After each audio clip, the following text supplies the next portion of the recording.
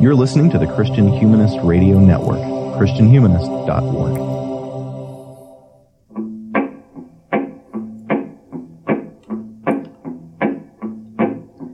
Satan, your kingdom must come down. Satan, your kingdom must come down. I heard the voice of Jesus say, Satan, your kingdom must come down. Gonna pray. All right, welcome everybody to the Sectarian Review Podcast, coming at you sort of live, as a podcast can be, I guess, from the Inferno, the recently named studio here at Mount Aloysius College for the Sectarian Review Podcast. I am, as always, Danny Anderson, thanking you for joining me and downloading another episode of this. As always, please consider going to iTunes and leaving us a review. Join the Facebook page, follow, we post kind of interesting things, I think, there, and have really interesting conversations from listeners, at least, and go to Twitter, and find some links there. And also, you can always find everything we do, including our little blog, at the sectarianreviewpodcast.com, www.sectarianreviewpodcast.com. And once again, I just want to thank the Blind Revelators for allowing me to use their great cover of Satan, Your Kingdom Must Come Down, as my opening music here. It's very nice of them to share that with me. So, today, that's an apt song. I am joined by, Coyle Neal. If I was ever to take on Satan, Coyle, you would be the person, that I would bring with me. So how's it going, Coyle? It's going well. Do you do a different song every couple of episodes now? Or no, I'm restless. I have no stable personality, and so I like to get bored with things after a while. And I just was doing a YouTube search and, just one of the rabbit trails, and discovered this band. And they're a Spanish band that do all these Americana covers and old gospel covers. Apparently they're no longer active, but they were nice enough to let me use their song. And so, yeah, I just thought that was a perfect song for the show. Who knows how long it's a good song. We have this song that everybody hates. Who hates Woody Guthrie? Oh man, you should see the hate comments we get from that. I love your show, but oh my goodness, that intro music is terrible. And we've had guests on the show criticize it before. You're kidding. Do they know who it is? Yeah. And again, it's which it's fine. It's just kind of my thought is it's a lot of work to change, so they can deal with it. That's a good point. Well, I think that's a perfect song for your show, which we're talking about. If you're not familiar, we're talking about the City of Man podcast, which is a sister show here on the Christian Humanist Radio Network. That brother show, City of Man. Okay. It's a people show. It's a peoplehood. It's a peoplehood, right? And Coyle Neal co-hosts that with Ed Song, and they do. If you're not familiar, Coyle is a conservative and Ed is a liberal, and they talk politics, and it's always really, really interesting and one of my favorite podcasts. So, Coyle, I'm going to put this right on you. We're both as we're warming up here, asking why in the world are we talking about this? No, we don't really know where this show came from.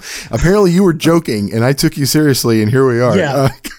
So a while back, I don't even remember what I was looking at something on Amazon. They do these, we think you would like whatever. Yeah. And this book popped up and I was like, well, that looks kind of crazy. So I looked at the page and read the Amazon page.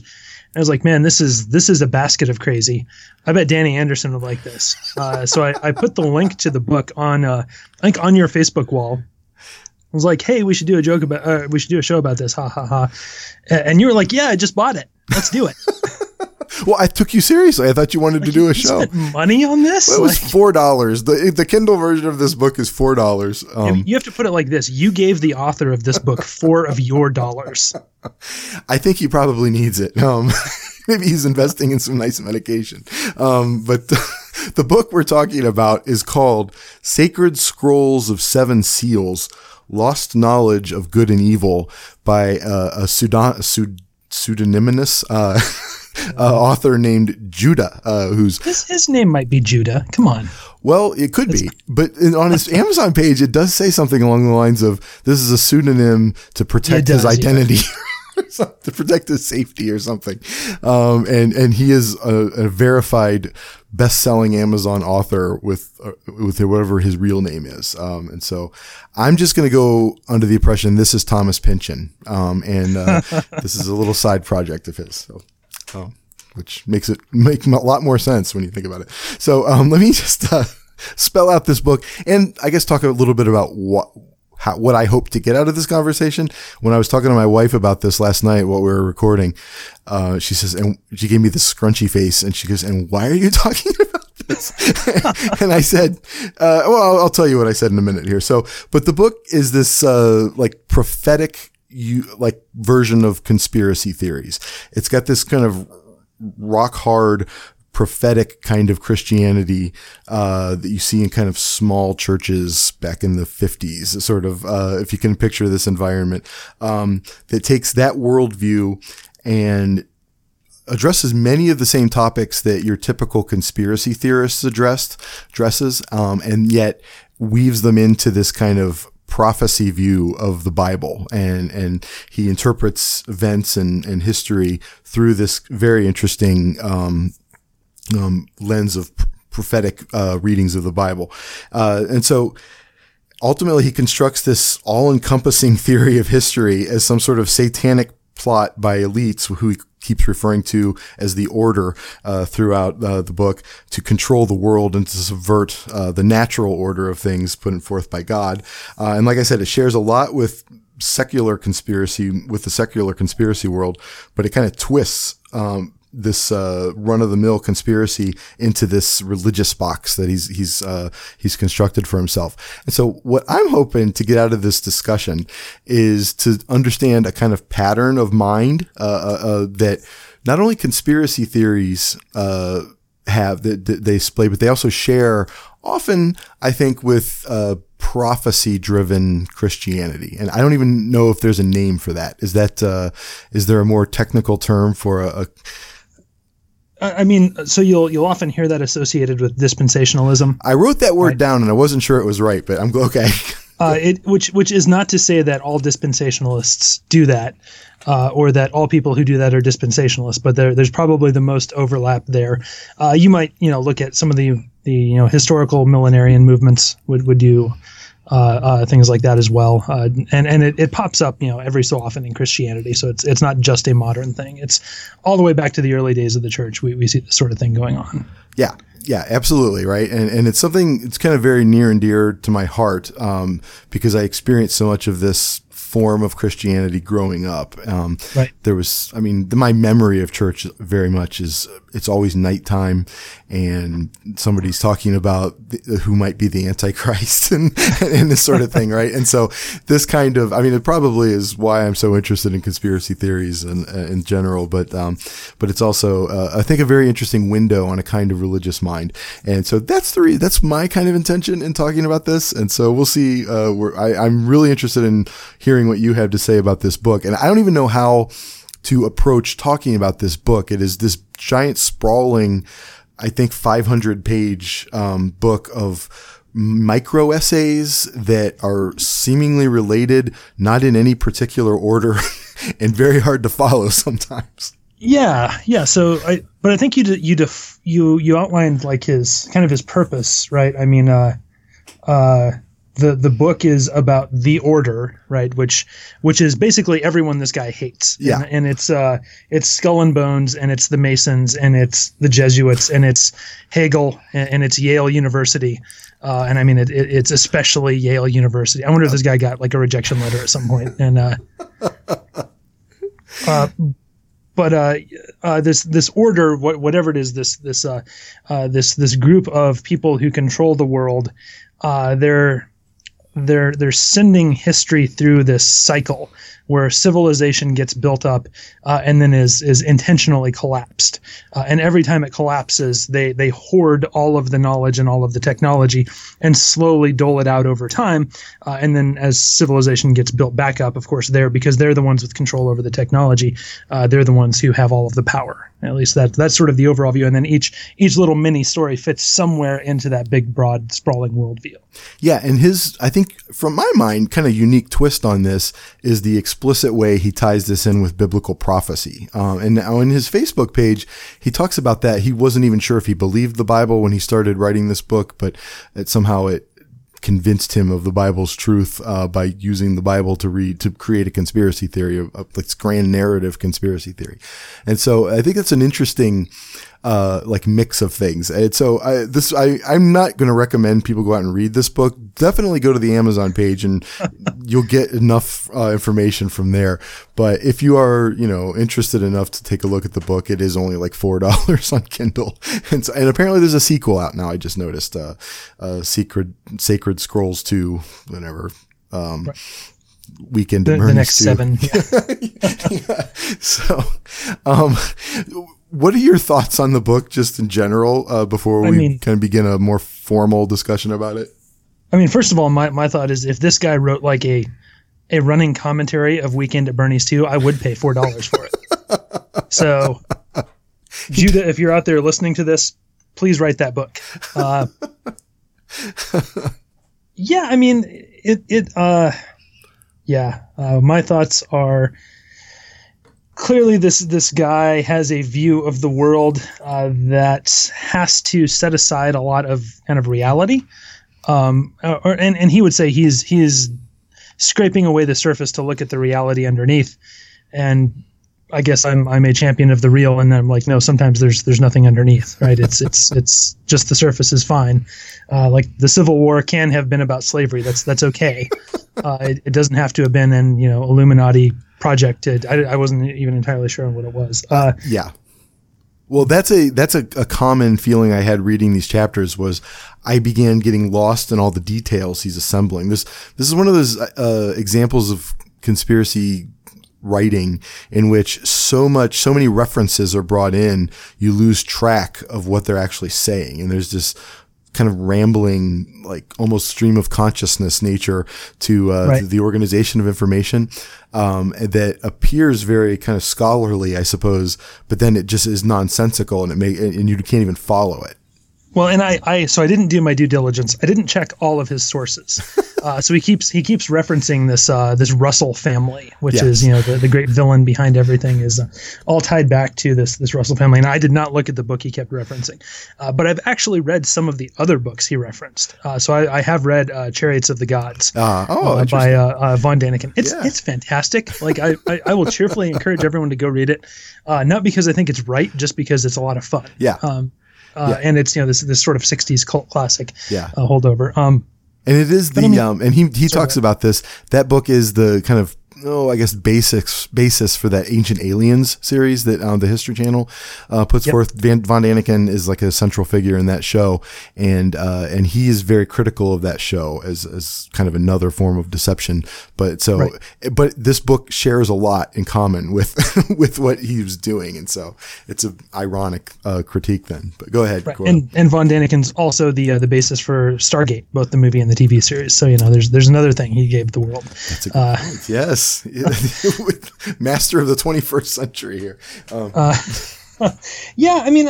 Obviously part of me is like really sympathetic, and clearly this guy is living in a world that he finds very frightening, and living in a world that where he seems to believe that things are beyond his control, and that you got to sympathize with that. I mean, you've got to have pity for that sort of approach, that sort of mentality. On the other hand, there's also the element of humor, clearly, that has to be appreciated. If you read this too seriously, it's unreadable. I mean, it's unreadable. Yeah.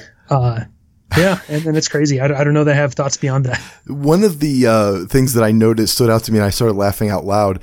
One of his sort of standard tactics in making an argument is to point at something and then connect it to something else, sometimes like across vast spans of time and space. And so that really can't be connected, but he makes this effort to do so.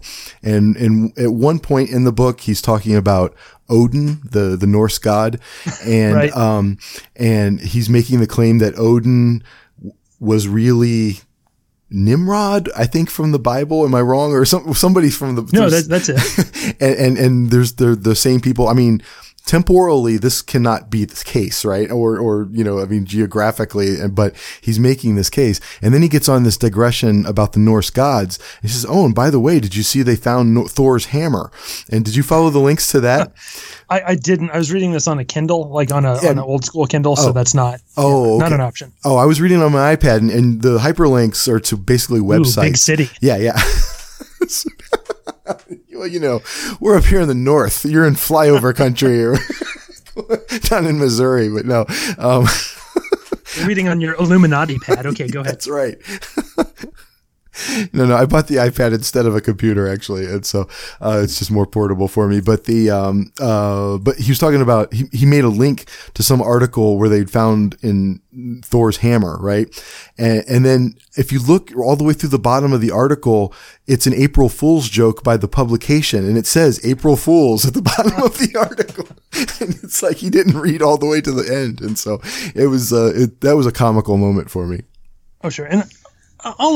So looking back at this, having, spent far too much of my Christmas break reading this book. I'm so sorry. No, it's okay. It was an enjoyable read in that, I was like, oh, hey, here's another barrel of crazy. I think the one thing that I came away with, I was like, you know what, maybe there's something to that. And I legitimately never thought of that before. And maybe it's just because I haven't read much in the way of biblical commentaries, is he has this like throwaway point about the Tower of Babel. Where it's like they were building the Tower of Babel as a I forget exactly how it says it, after the flood, with the mentality that, this is never going to happen to us again. So we'll build so high that we'll escape the flood. I'm like, that's not completely insane. Like, I'm not saying that's a great exegesis, but I can at least see that. And then he went on to tie it into, Hegel or whatever. So I don't know. I don't remember exactly what he did with it. But there was a point when I caught myself almost being on his side and had to pull back a little bit. But just once. And again, to his credit, right? I mean, there are these little nuggets of interesting insights or questions, at least, that he raises, right? That are at least entertaining, if not, intellectually grounded, right? But he's clearly read a lot about a lot of things, right? So he's read broadly. And the problem is there's just not a reading with depth. And I think that that's kind of one of the things I want to talk about. And if it's okay, I know that we did a show, a couple of years ago now, I did a show with Jordan Poss and Jay Eldred about conspiracy theories. And it was a two-parter, I think. This show is kind of interested in the weird in many ways. And so it's natural that we come back to this topic. And so the twist I want to make, I've in reading this kind of thought more deeply and more kind of systematically, I suppose, about conspiracy theories. And I have like 4 qualities of conspiracy mindedness that I want to kind of propose that this book exhibits, but it also shares with a lot of like prophecy driven Christianity. This maybe this whatever fallen form of dispensationalism, this low form of dispensationalism, maybe. And maybe we could talk about how this can help us understand other kind of flawed views of the world. And so the first thing that I want to talk about is conspiracy is basically an instrumental reading of current events and current and historical events, that they basically use anything in front of them and whatever they're reading, whatever current event or whatever historical event that they're interpreting. It's not used to understand that thing in and of itself. It's used to further build another brick, I would say, on the Tower of Babel here. This vast conspiratorial structure. And so there's like an instrumental use of history. And I don't know if there's you have anything to follow up with that. Yeah. I mean, so maybe even I would throw in the word an inappropriate instrumental use of history. Oh, for sure, yeah. Right. So I think, and I guess maybe I should save this until we're through your 4 points, but I think there are certainly ways in which Christians can do that, and certainly you see biblical authors doing that. You'll see a New Testament author pointing at an event in the Old Testament and saying, "Hey, this event pointed to Christ, or this event pointed to the church, or whatever. So obviously as Christians, we're going to say, yeah, there's some grounding for that. But then that doesn't mean that we can do that with everything, right? It doesn't mean that I can open up my newspaper and read through these events and say, I see where this event is clearly a reflection of this spiritual reality. I mean, it might be, but it might also be just me wanting to read it that way. Yes, right. And it also, I think, tends to be attractive to people who want there to be meaning in everything, and there has to be a purpose behind it in order for that to be the case. And so, like, my mother, I know she doesn't listen to the show, so I can like name her without hurting her feelings. But so she tends to see everything that happens in a person's life as part of God's plan, right? Right. Like, well, it's a good thing that you ran out of gas, because if you hadn't, there was probably a car accident that would have claimed your life up the road, or something along those lines, right? And there's a sense in which I detect in my mother like a desire for everything to be like in God's care, right? And therefore meaningful, every little event. And there is no kind of room for just random happenstance that just happens, right? Without purpose, right? And I think that the conspiratorial mind works in the same way. They can't accept that the Civil War happened for a specific set of limited reasons in the American 19th century, right? It has to be part of this bigger thing, or else it doesn't really mean anything. And it's terrifying. Right. Well, and I guess I'll be slightly more charitable to your mother. Thank you. I think there's a way a Christian can do this, because, as a good Calvinist, I believe in providence, right? Yes. I believe that God is sovereign over the operations of the world. But where I'm going to separate from the conspiracy theorists, I'm going to say, look, 99% of the time, you don't know what God is doing or why he's doing it. So the issue is not that there is no underlying reason or no underlying, control. The issue is my ignorance of that. Yes. And your need to know, partially. Right. Yeah. So you have to be willing to say, look, I believe God is sovereign over me running out of gas. I don't know why that happened, right? Maybe it was, my sinful ignoring the gas tank, and now I'm stuck in the middle of nowhere. Maybe it was, whatever. Who knows, right? There's infinite possible reasons there. God knows them, but I do not. So we just live in this cloud of ignorance. Yeah. Sorry, that's all on your first point. No, that's fine. That's take us a while to get through this. No, that's okay. No, it won't take that long. I think this might be a digestible episode for a change. So I have 3 more points, and then I thought we could talk about some of the specific points of the book that we think are entertaining, and maybe these points being established earlier will help us tease them out a little more. I want to talk about the style of conspiratorial discourse a little bit. I put the word obscurantism down in my notes. There's a way in which you're writing in a difficult to follow manner. This isn't like, I'm not talking like Faulknerian prose or something, but there's so many, like I said before, so many references being pulled in, and you're connecting it to so many things. It's difficult for another person to like really follow what you're saying. And I connect that to a kind of like Gnosticism. There's sort of almost like an insider baseball way of speaking in conspiracy land that keeps you in the spotlight as keeper of knowledge, right? And I think this book definitely falls into those lines. Right. Yeah. It's not just difficult, right? It's nonlinear. Yeah. Philosophers write difficult language, yes, but they are comprehensible, theoretically with work. This book, you could read it as many times as you want, and it's not going to be clarified. Yeah. You're not going to be able to, outline and diagram this short of the kind of the big picture of the order is in charge and bad. Yes. No, I think that's great. Obscurantism is a good word. I might steal that. Yeah, it's an impressionistic painting almost, right? There's just sort of spots everywhere, and you have to step way back, and you get a general sense, but up close, a lot of the details don't make any sense. And I happen to listen to a lot of conspiracy theory.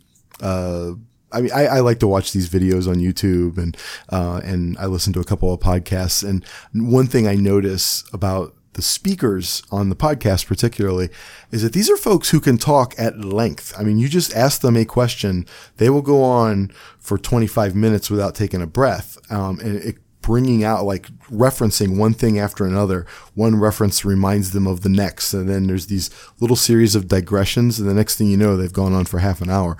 And it's really hard to sum up what they're saying. And I think that kind of impossibility of closure is part of what makes conspiracy theory go on, right? I mean, because there's no way to sort of end at this point. And so, to me, that's an interesting function or a feature of conspiracy theory. But how is that different from just your average college professor? Yeah, this is one reason I feel inadequate as a college professor, because I've never been able to do that.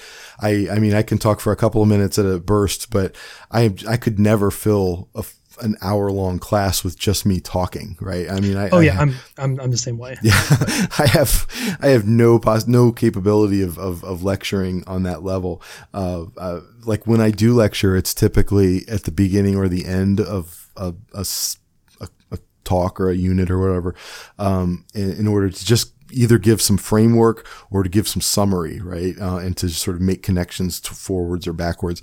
I am not somebody who really thrives as being able to just empty my brain out and just rely on things in my brain. So right. Yeah. I'm sort of the same way, but I fill the hour by lecturing from notes. So it's all prepared. So yeah. But I know a lot of professors who they just go up to the front of the classroom and they're off. And I think, again, the difference is they have something to say, and it does all tie together, and it's not like random tangents for the most part. Yes. Right. And it's not an instrumental reading of historical events either. It's like on subject and so on. Although I've had professors that, I mean, it can be just as nonsensical. I have to say that. Sure. When you get those sort of politically motivated professors who want to use their class as a platform for things, that has happened to me in the past. So, third thing that I want to talk about is the direction of their quote unquote research. And this, I think there's always an outward movement from whatever they're talking about, trying to connect it to these broader, or global, events or, making these broader or global connections from whatever specific event, instead of an inward dive into a specific event, that values something in and of itself, right? And so I think that there's this, I don't know if this is a Platonic versus Aristotelian approach to things, where Aristotle would be more interested in exploring the thing in and of itself, right. And Plato would be more interested in connecting it to the world of forms and ideas. And so, but there's, if that metaphor is actually valid, this is definitely more of a Platonic approach then. Yeah, I see the analogy there. I don't know how far I'd want to go saying this is Platonic. That might be giving it too much credit. Yeah, but not in a good sense. Right. I'm just saying directionally. Because I'm thinking of the old the Raphael painting School of Athens, Plato pointing up and Aristotle pointing down, right? And so, yeah, I think that this kind of research always points up, right? And it never investigates something deeply enough to truly understand it. Right, and that might just be a function of the, if you can call this a genre, right? Yeah. I mean, he's not exactly writing a self-help book, despite the promises of the preface, right? He's not going to say, I'm going to share with you, 20 stories out of my own life and how it can benefit yours. That's just not what he's writing. Yeah. So, yeah, I don't know. Maybe that's he because he can't draw those connections, and maybe that's just a function of the genre. But it's certainly there, right? Yeah. I mean, it's certainly what he's doing. Yeah, for sure. And there's a weak understanding of all the historic events. I think that the ones that I actually am aware of, I know that there are things that he's totally leaving out or misreading, right? And some of them I wasn't even aware of, right? And so I think that there's just a sense that maybe it's connected to the utilitarianism of this. I'm using this for this broader agenda that I'm bringing to my study. But yeah, that's definitely a feature though of conspiratorial thought. And I think that those kinds of cheap prophetic readings of current events in the Bible, I think that when you're reading the prophets of the Old Testament, you have an obligation to understand that event in its own context, right? Before you start attaching it to this big global, this big sort of arc of history, at least. And so finally, I think you mentioned this before, there's a twisting of logic or facts to make it fit sometimes, right? I guess all of these are connected to this. There's this architecture that holds all of their readings of the world together. And sometimes the facts don't fit that architecture and we have to make them fit, right? And so there's a way of twisting our readings of things to make them fit. And one example that stands out to me, and maybe you have one that stands out to you, at some point, for some reason, later in the book, he starts talking about William Blake. And so he talks at length about William Blake and his, the New Jerusalem poem, and connecting it to England and Israel and all these other sorts of historic geopolitical players. And at some point he references a he quotes a blog that was interpreting William Blake's poem in a certain way. He says, and by the way, I happened to notice this, and he zooms in, that it was like copyrighted by like the Yale Library or somebody like that. Right, and so because of that, it has to do with Skull and Bones in Yale, right? and he says, what do you think of that, huh? You know, it's all of these like twisted little connections that he's just trying so hard to make fit. And so that one stood out to me as particularly humorous. Is there any leaps of logic? Oh man, well, I like the underground bunker that the wealthy people have for the coming collapse, right? I like, where is this thing? I mean, there must be construction records. Someone built it, you know. I mean, it has to be there somewhere. Sorry, go ahead. If you like listen to enough conspiracy podcasts like I do, there is a whole thing. I mean, whenever, you know, there is a thing called the black budget, right? That's a real thing. There's money that we don't know as American citizens what it goes to, right? Right. And so theoretically Congress knows, but we don't. Theoretically Congress knows, right? And so conspiracy theorists make something of this, and then they take up a story that somebody has said about these underground bases, which are called deep underground military bases, or DUMB, D-U-M-B, which is hilarious. And it's part of this effort to kind of create a whole world underground. And the rumors are, and the rumors then become fact for the conspiracy theorist, that these go spread for hundreds of miles across sort of the southwest of the United States, and that the whole, basically half of the country is connected underground by these giant tunnels that are connecting these giant bases for what is called the quote unquote breakaway situation, or civilization, the breakaway civilization. If you ever follow conspiracy theories enough, the breakaway civilization is kind of a code for what he's talking about here. And so he, of course, is connecting it to this religious thing. And I think that's very interesting. But what he's talking about is something very standard in conspiracy theory world. Which I would assume a lot of this is. I mean, I don't follow conspiracy theories, but I can't imagine there's much original in this. I mean, no, the only original thing, as far as I'm concerned, and I'm sure it's not original just to him, but this, for the, you know, in the kind of straight conspiracy theory world, all of these topics, Skull and Bones, East India Company that he talks about, all of them are like really standard subjects. But what he's done is make kind of biblical prophecy out of it all, instead of aliens or whatever overarching grand narrative that the normal conspiracy theorist comes up with. And yeah, so the breakaway civilization, and so that also morphs into the secret space program. So we actually have colonies on Mars and all these other places that the elite know that they're poisoning the world here because they don't care, because they're all going to be moving up to wherever. the paradise of Mars. Yeah. Which actually has an atmosphere. And so, yeah. And all of these things lead to another twisting of fact, right? So, but those four things seem to like capture, I think, an interesting habit of mind that is, I think, helpful in understanding why conspiracy theories are limited in their usefulness, but also, you know, in the ways in which that kind of prophecy-driven Christianity and way of reading the Bible may also be limited in certain ways too. And this is not to certainly to offend anybody who reads Revelation in a certain way, but we all do know that there are bad ways to do biblical prophecy, even if you believe in it, right? And so, that's right. are there certain subjects you want to talk about? I mean, I think we got to talk about Skull and Bones. That's kind of where he begins and keeps coming back to.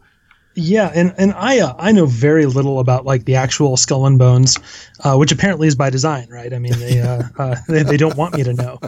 I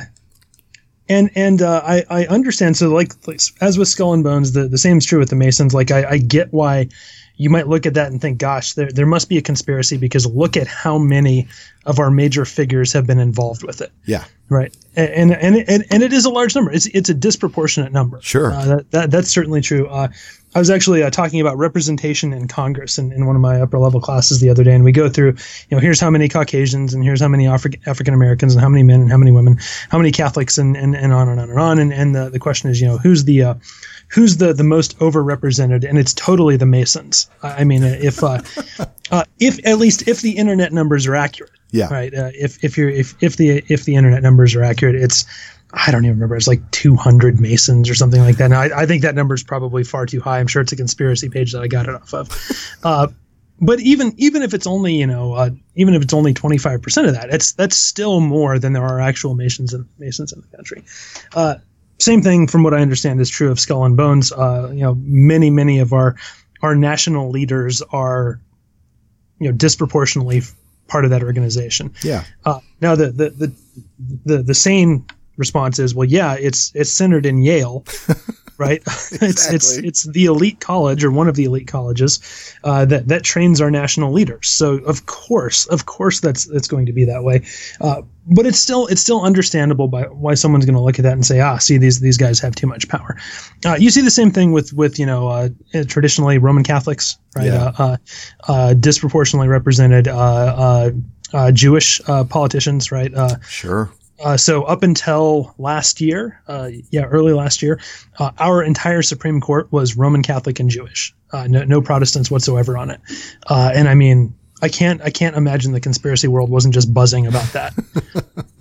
and again, why is that the case? Well, I don't know. I don't study necessarily, but I would imagine it's a cultural, like, parents encouraging their children to become attorneys, heavily, I assume, and that just leads to more people in the position to get the job. It's not a conspiracy of like the Roman Catholic Church is trying to take over our government. Right. But how do we get on that? Skull and Bones, right? Yeah, Sorry, am I talking about Catholics on the Supreme Court? But no, you're talking about like networking institutions, though, right? And so you're right. The rich and powerful people of America go to Ivy League schools, right? And they send their children, who are almost predestined to also be rich and powerful because because of the families they were born into. They send them to those same schools, right? And by tradition, they join the same fraternities and those sorts of things, right?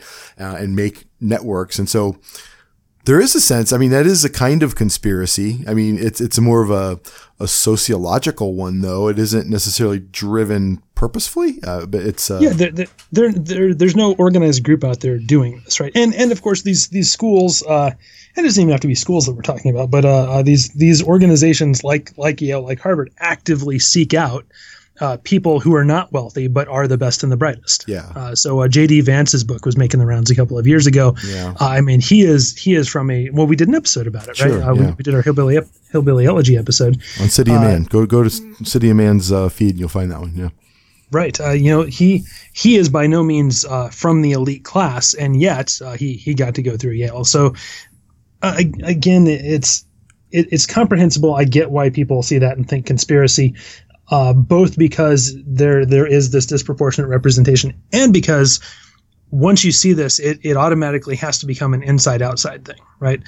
There's this little group that's in charge, and I'm not part of it, and I will never be part of it. Right? Sure, I can't be part of it because by the time I recognize it, it's already too late. Right? Even if I originally had the ability to take advantage of those opportunities and join the club, but by this point. I mean, just for myself, I'm in my mid-30s. I'm not going to Yale, right? I'm not going to be a powerful government official. I don't want to be those things, but even if I wanted to, that opportunity is closed off. So it's easier to blame someone else. Yes. Okay. That's a good point. And it also, I think speaks to there's always like a sense of justice to any kind of conspiracy theory, right? There's a kind of a high moral ground that they're taking. And I think you've identified right there, part of the motivation for that high moral ground. Now I do want to say though that, the links that he provides, some of them go to crazy conspiracy podcast or, websites that I'm aware of, just because of my intellectual interest in conspiracy theories. And I should clarify, I don't believe in, there are obviously conspiracies that happen, right? I don't believe in these grand conspiracy theories. I find conspiracy theory intellectually interesting as a form of storytelling, like of corporate storytelling. And so I think that they're just fascinating subjects to follow the way. It's like a rhetorical interest of mine, kind of.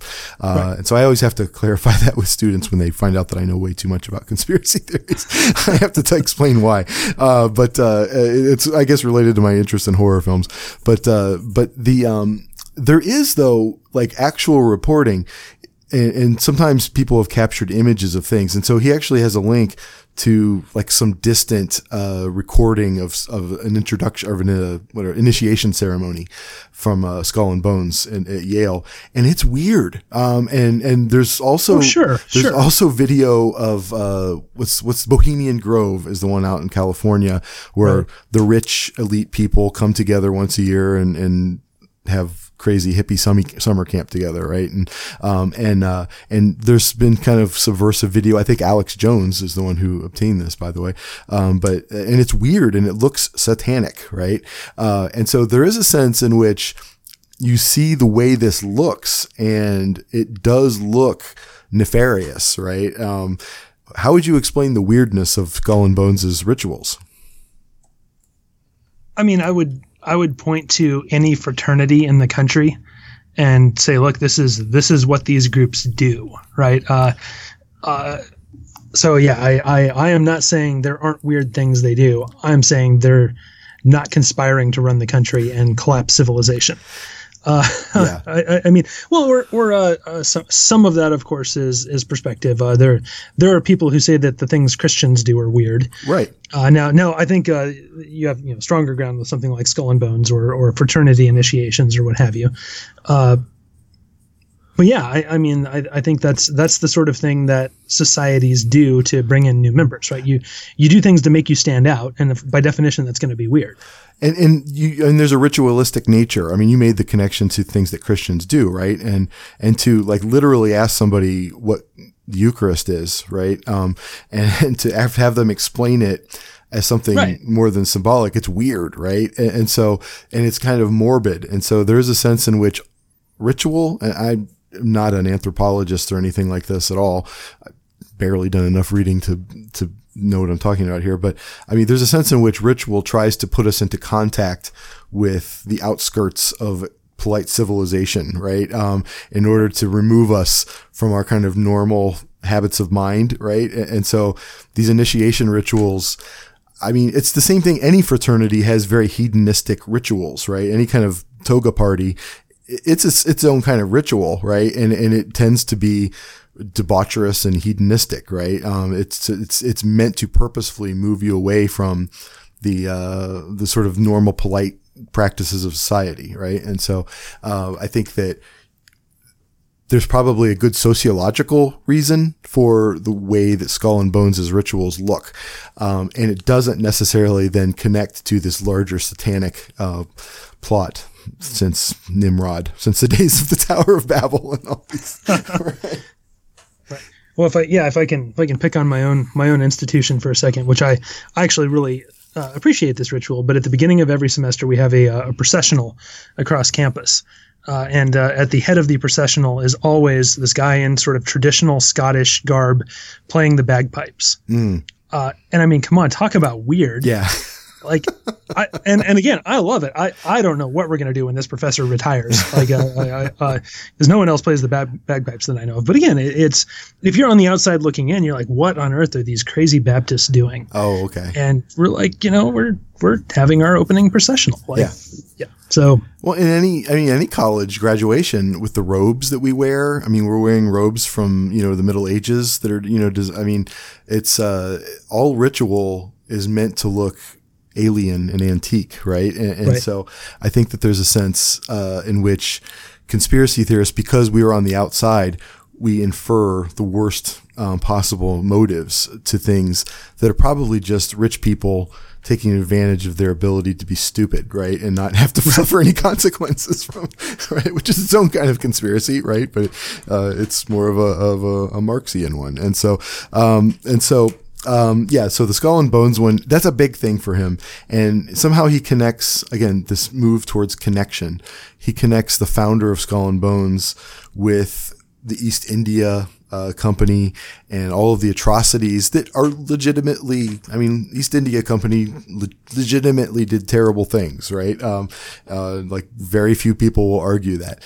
But he connects it all as part of the same agenda, right? They aren't two historically limited events or situations, right? They're all part of the same vast agenda passed on from generation to generation. Yeah, and I forget the connection was like the founder of Yale was also like head of the East India Company or something like that, or they got or his grandfather money from the was East India Company or something. Yeah, I don't remember exactly, but there was some kind of like, and that's how, you know, big business and higher education tie together and ruin the world. Yeah. Yeah. And there's another example of that jumping, the Russell family, right? Somehow he does some genealogy on his own to connect the Russell family with some, Norse family. The Norman conquest of England. Yes. Yes.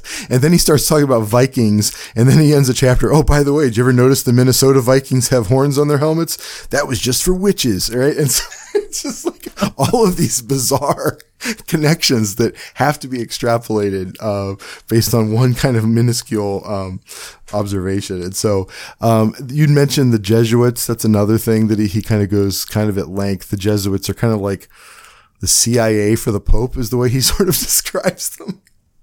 Yeah, that part was mildly interesting. I don't know a whole lot about the Jesuits, but it did make me wonder if the author is Roman Catholic, because of the Catholic friends I've got who maybe lean a little bit in this guy's direction. There's kind of a unity of dislike of the Jesuits there. And it's for all the conspiracy reasons, right? They're not really a secret society, but they look like a secret society. They're sort of historically off doing their own thing, in the name of the Pope, somewhat outside of the control of the rest of the church and so on. So yeah, again, I don't have any evidence of that one way or another. It sort of sounded like people I know. Yeah. Yeah. I wonder that too. Now you, right before we started recording, and I haven't even had a chance to really listen to this, sent me a YouTube clip. And you said, you asked, I don't know if you're seriously asking if this is the author of the, my guess is no, because this guy claims that he's from, Phoenix at some point, which he again infers some symbolic meaning to. It's Phoenician and has something to do with some sort of this or that. But this fella, I think, that I'm going to play just a couple clips from it. And these aren't queued up, so bear with me. It might be a little sloppy, but, if the video, he's wearing this like red and blue kind of sweatshirt with a giant crucifix. Yeah, it's a crucifix, and a gigantic right to life button, like next to the crucifix. And so, he's going to be talking about whether 2018 is the year of the Antichrist. I just wanted to play his introduction, first of all, and tie it back to something I noticed about the author of this book. Oops.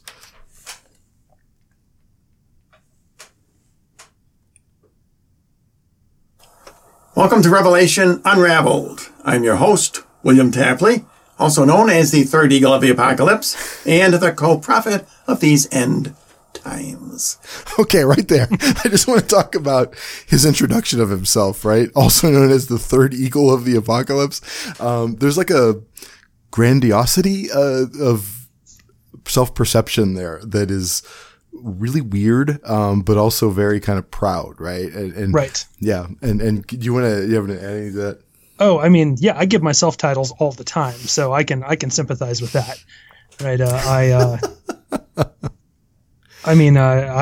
It helps that I actually have a title in that I'm an assistant professor and a city collector. That's but, right. You know, I could also be, you know, a professor of awesomeness here at Southwest Baptist University and pile them on you. So you might as well be the third eagle of the apocalypse. Why not? And I guess, so what they're striving for is a kind of authority, not authenticity, but authority, right?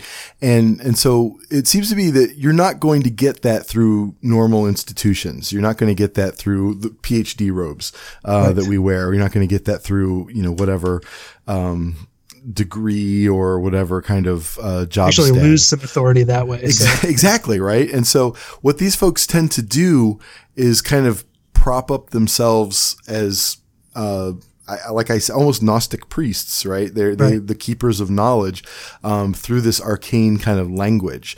And I think that this author, Judah, clearly does that, right? And I think that that's also something that I notice about the prophecy preacher that I remember not trusting much, is that there's sort of a lot of like emphasis put on him being called bishop this or whatever, deacon that, right? And so and I think that there's something about status that I don't really know what to make of, but it's important in understanding this kind of mind, I guess. So and so I don't know if you have anything else to add to that.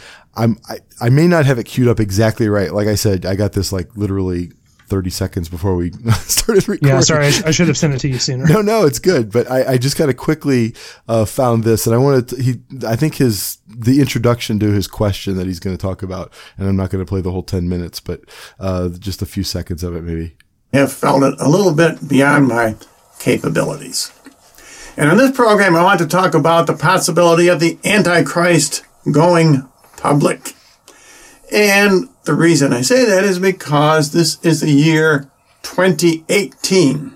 And 18 is another expression of 6 plus 6 plus 6. And 666 is the number of the Antichrist in Bible prophecy. And in the book of Revelation, John speaks twice that you need wisdom and understanding. Those are the only two times he uses that phrase. And both times he is talking about sacred numerology. So it's very important for us to understand the meaning of 666. Okay, I think that's enough. I think you get a sense of where he's going and where I might be going by playing this, right? I think that there's a reliance on, here we go, extra biblical sorts of, this is nothing that an Orthodox Christian would go into, like biblical numerologies, like that's kind of, you're off on your own at this point. Am I right? Depending on what you do with it. But yeah, so obviously there are times when numbers have meaning, but again, it's that application, right? How you take that and apply it is going to be where you're like, well, wait a second, right? So obviously 666 is in the Bible, so it means something. Does it mean the year 2018? Yeah. Well, I remember my mom freaking out again. My poor mom. This will of course be the first episode she's ever listened to, but I remember when Reagan was elected, she was freaking out because he had six letters in each of his names, Ronald Wilson Reagan, right? And so there was all this panic that he was going to be the Antichrist. Turns out she was right. I'm just kidding. I'm totally kidding about that. So send your email too. Yeah, I'm totally kidding. But that's a very common feature of that kind of reading tea leaves sort of current events, like reading current events instrumentally for this grand architecture of the conspiracy theory through which you see the world, right? And I think that it's something that Judah not only does here, but also, us normal people do it often, I think, as well. We're approaching an hour, and I wanted this to be a shorter episode, but I don't want to cut you off. Are there things that you want to talk about, Coyle? Oh yeah, so again, go back and listen to the conspiracy episodes because that I think lays a lot of this groundwork. But I think I think there's also something to be said for conspiracy theories developing out of a not quite robust enough view of original sin. Oh, interesting. Right? There's this idea that bad things in the world are happening, and I can't bring myself to believe that people are that bad or that there's something in me that could cause that. So it must be this conspiracy out there, right? Yeah. There are people who are a small group of people who are causing all of the ills of the world, or at least many of the ills of the world, maybe not even all of them. And that way I don't have to deal with my own internal problems, and I don't have to assume that there is a problem that humanity can't deal with on its own. Right? So that combined with the very good true sense that there is some kind of reason and order in the world. So you have to, as a Christian, we have to have both of those things side by side, right? We believe that people are bad. We believe that there's rationality and order in the world.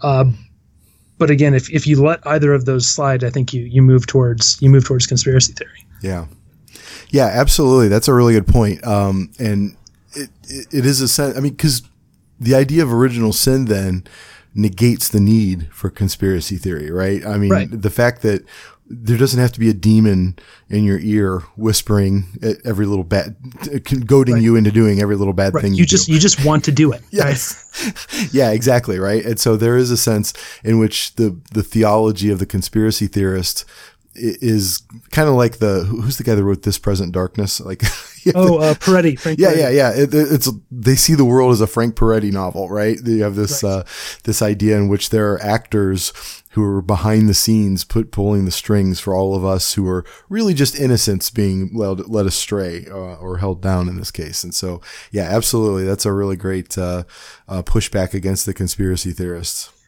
So I do want to ask, do you think, and this is going to get like hyper political, do you think there's anything to, how do I want to phrase this? So last year at some point, Donald Trump came out with like the FBI was wiretapping Trump Tower during the campaign. Yeah. Right. And the instant reaction from me and everyone else was like, oh my gosh, what a conspiracy nut. Yeah. Right. And time goes on. And sure enough, the way he told it was not true. Right. But the nugget of truth at heart was that, yes, in fact, they were. Yeah. And for, reasons that are now sort of being looked into. So is there something to the idea that just enough of them are true? That they keep being fed?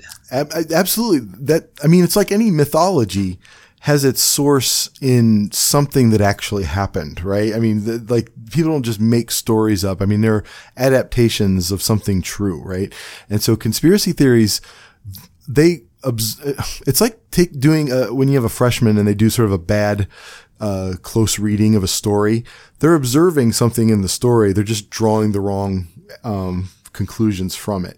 And so I think that conspiracy theories very often are observing something correct. And I'm like going back to Skull and Bones. It is undeniable, as you said, that so many people, I mean, Kerry and Bush, when they ran against each other, were both Skull and Bones brothers, right? You know what I'm saying? Right. I mean, that just looks weird, right? And so they're observing something true. And it's a matter of what grand narrative are you going to attach it to now, right? And so I honestly have not followed this memo thing. This is one of those, I'm utterly confused by it. And every time I start reading about it, I realize that I'm reading it through somebody's ideological filter, and it just irritates me, and I have not really kept up with it. And so I know this has something to do with that, right? And so, yeah, it's the Babylon Bee article that was like the memo just says confirmation bias. Yes, exactly. Right. I love the Babylon Bee. Yeah. But yeah, and so, yeah, it seems to me that obviously there is a true event that happens, right? And what it means, it's our interpretation of those events that's at stake here. And I think that, yeah, and honestly, it's the same thing with on the other end of the political spectrum, the Russia tampering in the election, that this has been a grand liberal conspiracy theory ever since Trump's election, right? And my point is maybe there was some, it wouldn't surprise me at all if there was some inappropriate contact, right, between the campaign and out-of-state players in the campaign. Maybe those people should be punished for what they did. My point is the conspiratorial mind will make that the reason that Hillary lost the election, right? If that's the case, then some 15-year-old guy in Ukraine ran a better campaign than she did, by putting ads in Wisconsin the week before the election, right? And so I feel like it's one thing to observe that maybe there was something going on there. We should definitely look into it. And if somebody broke a law, they should be punished for it. Let's not make that the reason that Hillary lost the election, right? And so, Well, and go farther, right? I mean, say they were. I think they probably were, actively trying to influence the outcome of the election. They weren't in the voting booth, pulling levers or pressing buttons. Right. I mean, it was at the end of the day. Well, I don't remember if we've done an episode on this or not. You can't hack American elections. They're run at the county level. So it's like you can tell Americans they should vote one way or the other. That can certainly happen. But I mean, my voting booth is controlled by the sweet little old ladies who work in our county courthouse. And I mean, they're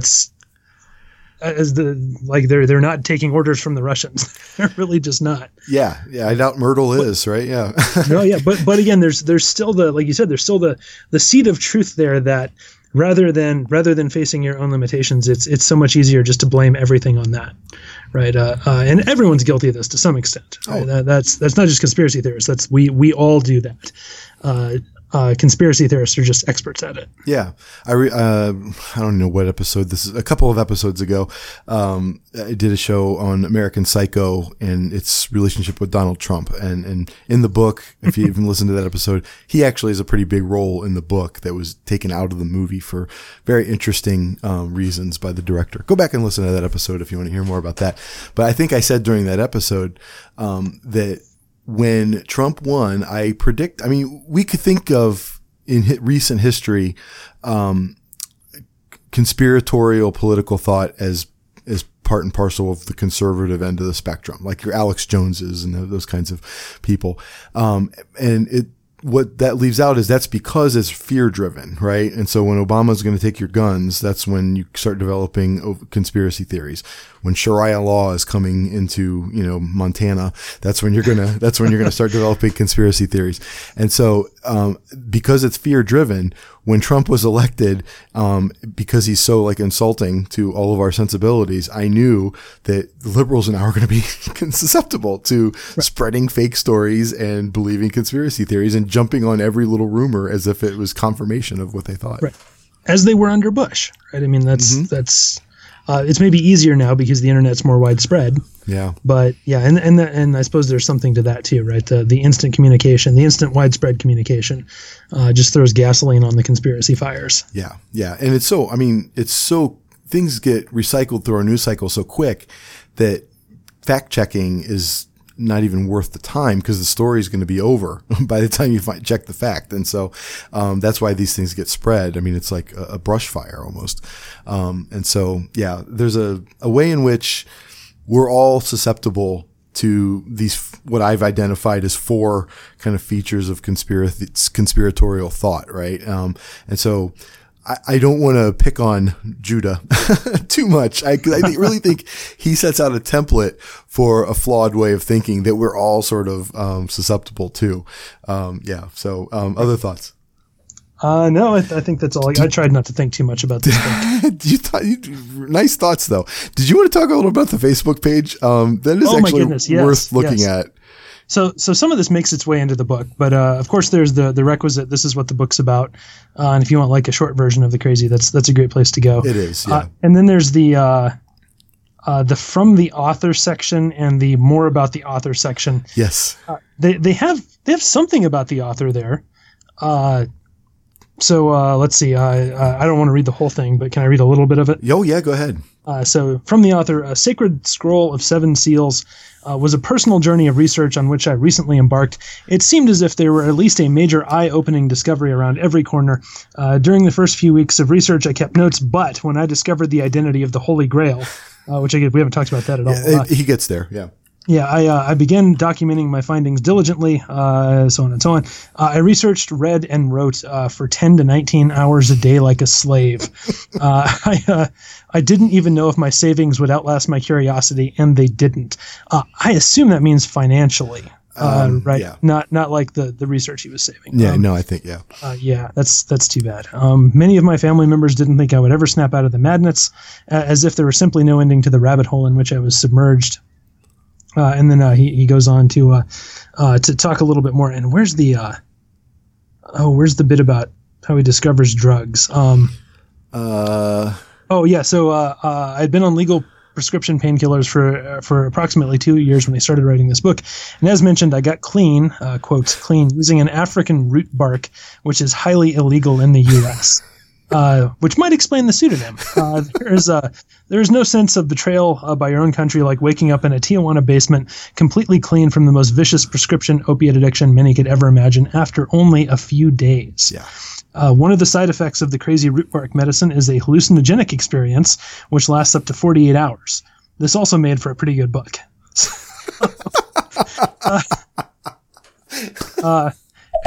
He goes on to say that, believe it or not, many of the visions I had while receiving this treatment match up with the stories in the sacred scroll of the seven seals uncannily. So, yeah. And I guess that explains how he comes up with there are 3 Geronimos in history and, and whatnot. Yeah. Some African root got him there. Yeah. And then, about the author comes after that. A pen name taken for the author's protection is a confirmed Amazon #1 best-selling author. And I think it's Thomas Pynchon. I do want to talk about his biography though, because we're talking about,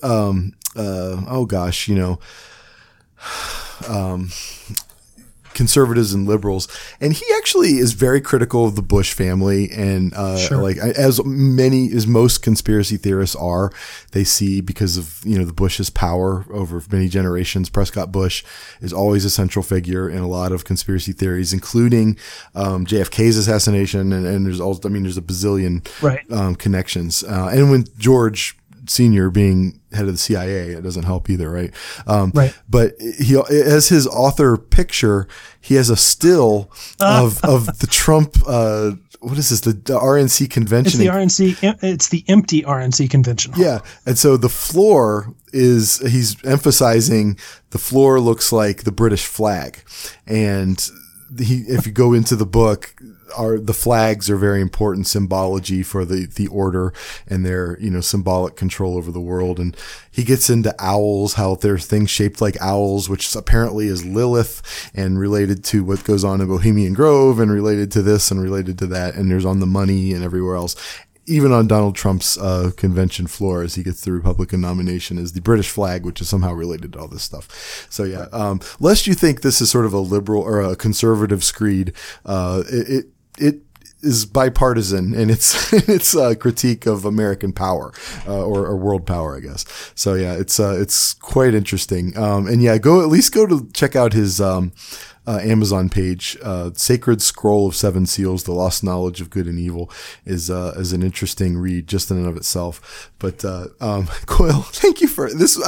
As we were starting to record, I'm like, how did we even get here? This was the strangest. It was a joke you were making that I took seriously, and here we have an hour and 15 minutes later a show. And so No, we had an informal deal here, right? Like you're going to come on to City of Man, and we're going to talk about another crazy book. But a good one, Dune, right? Yes. I began reading Dune, and I am almost through it, and that should be coming up. I should be done with that in the next couple of weeks, and awesome. I will get in touch then, and I'm happy to talk about that. That's been on my list of things to read for a long time, and I'm more than happy to discuss it with somebody. So, I think it's a great book. So that's it is. Equally conspiratorial, though. It is, right? And I think I have some ideas as to why you asked me to be on it, but on your discussion. But we'll get there, I guess, when we talk about that book. But this was a lot of fun for me. I always like talking about this stuff.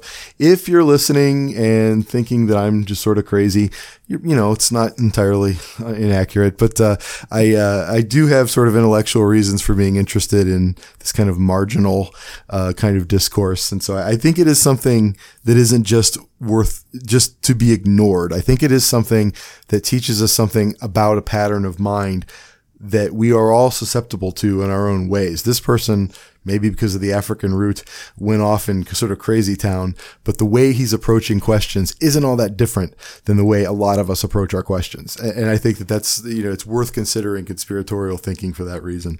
Coyle? And I have to say that if, I get all of what you're saying, and that's all sort of true on the surface, but if we scrape all of that away, what we find the truth is that you, Danny Anderson, are Judah, and you're just shilling your book. If only I were that brilliant, right? I know what's going on with all this research and air quotes that you're doing. You've turned it into a novel. And now we've talked about it. You forced me to pitch this book to you.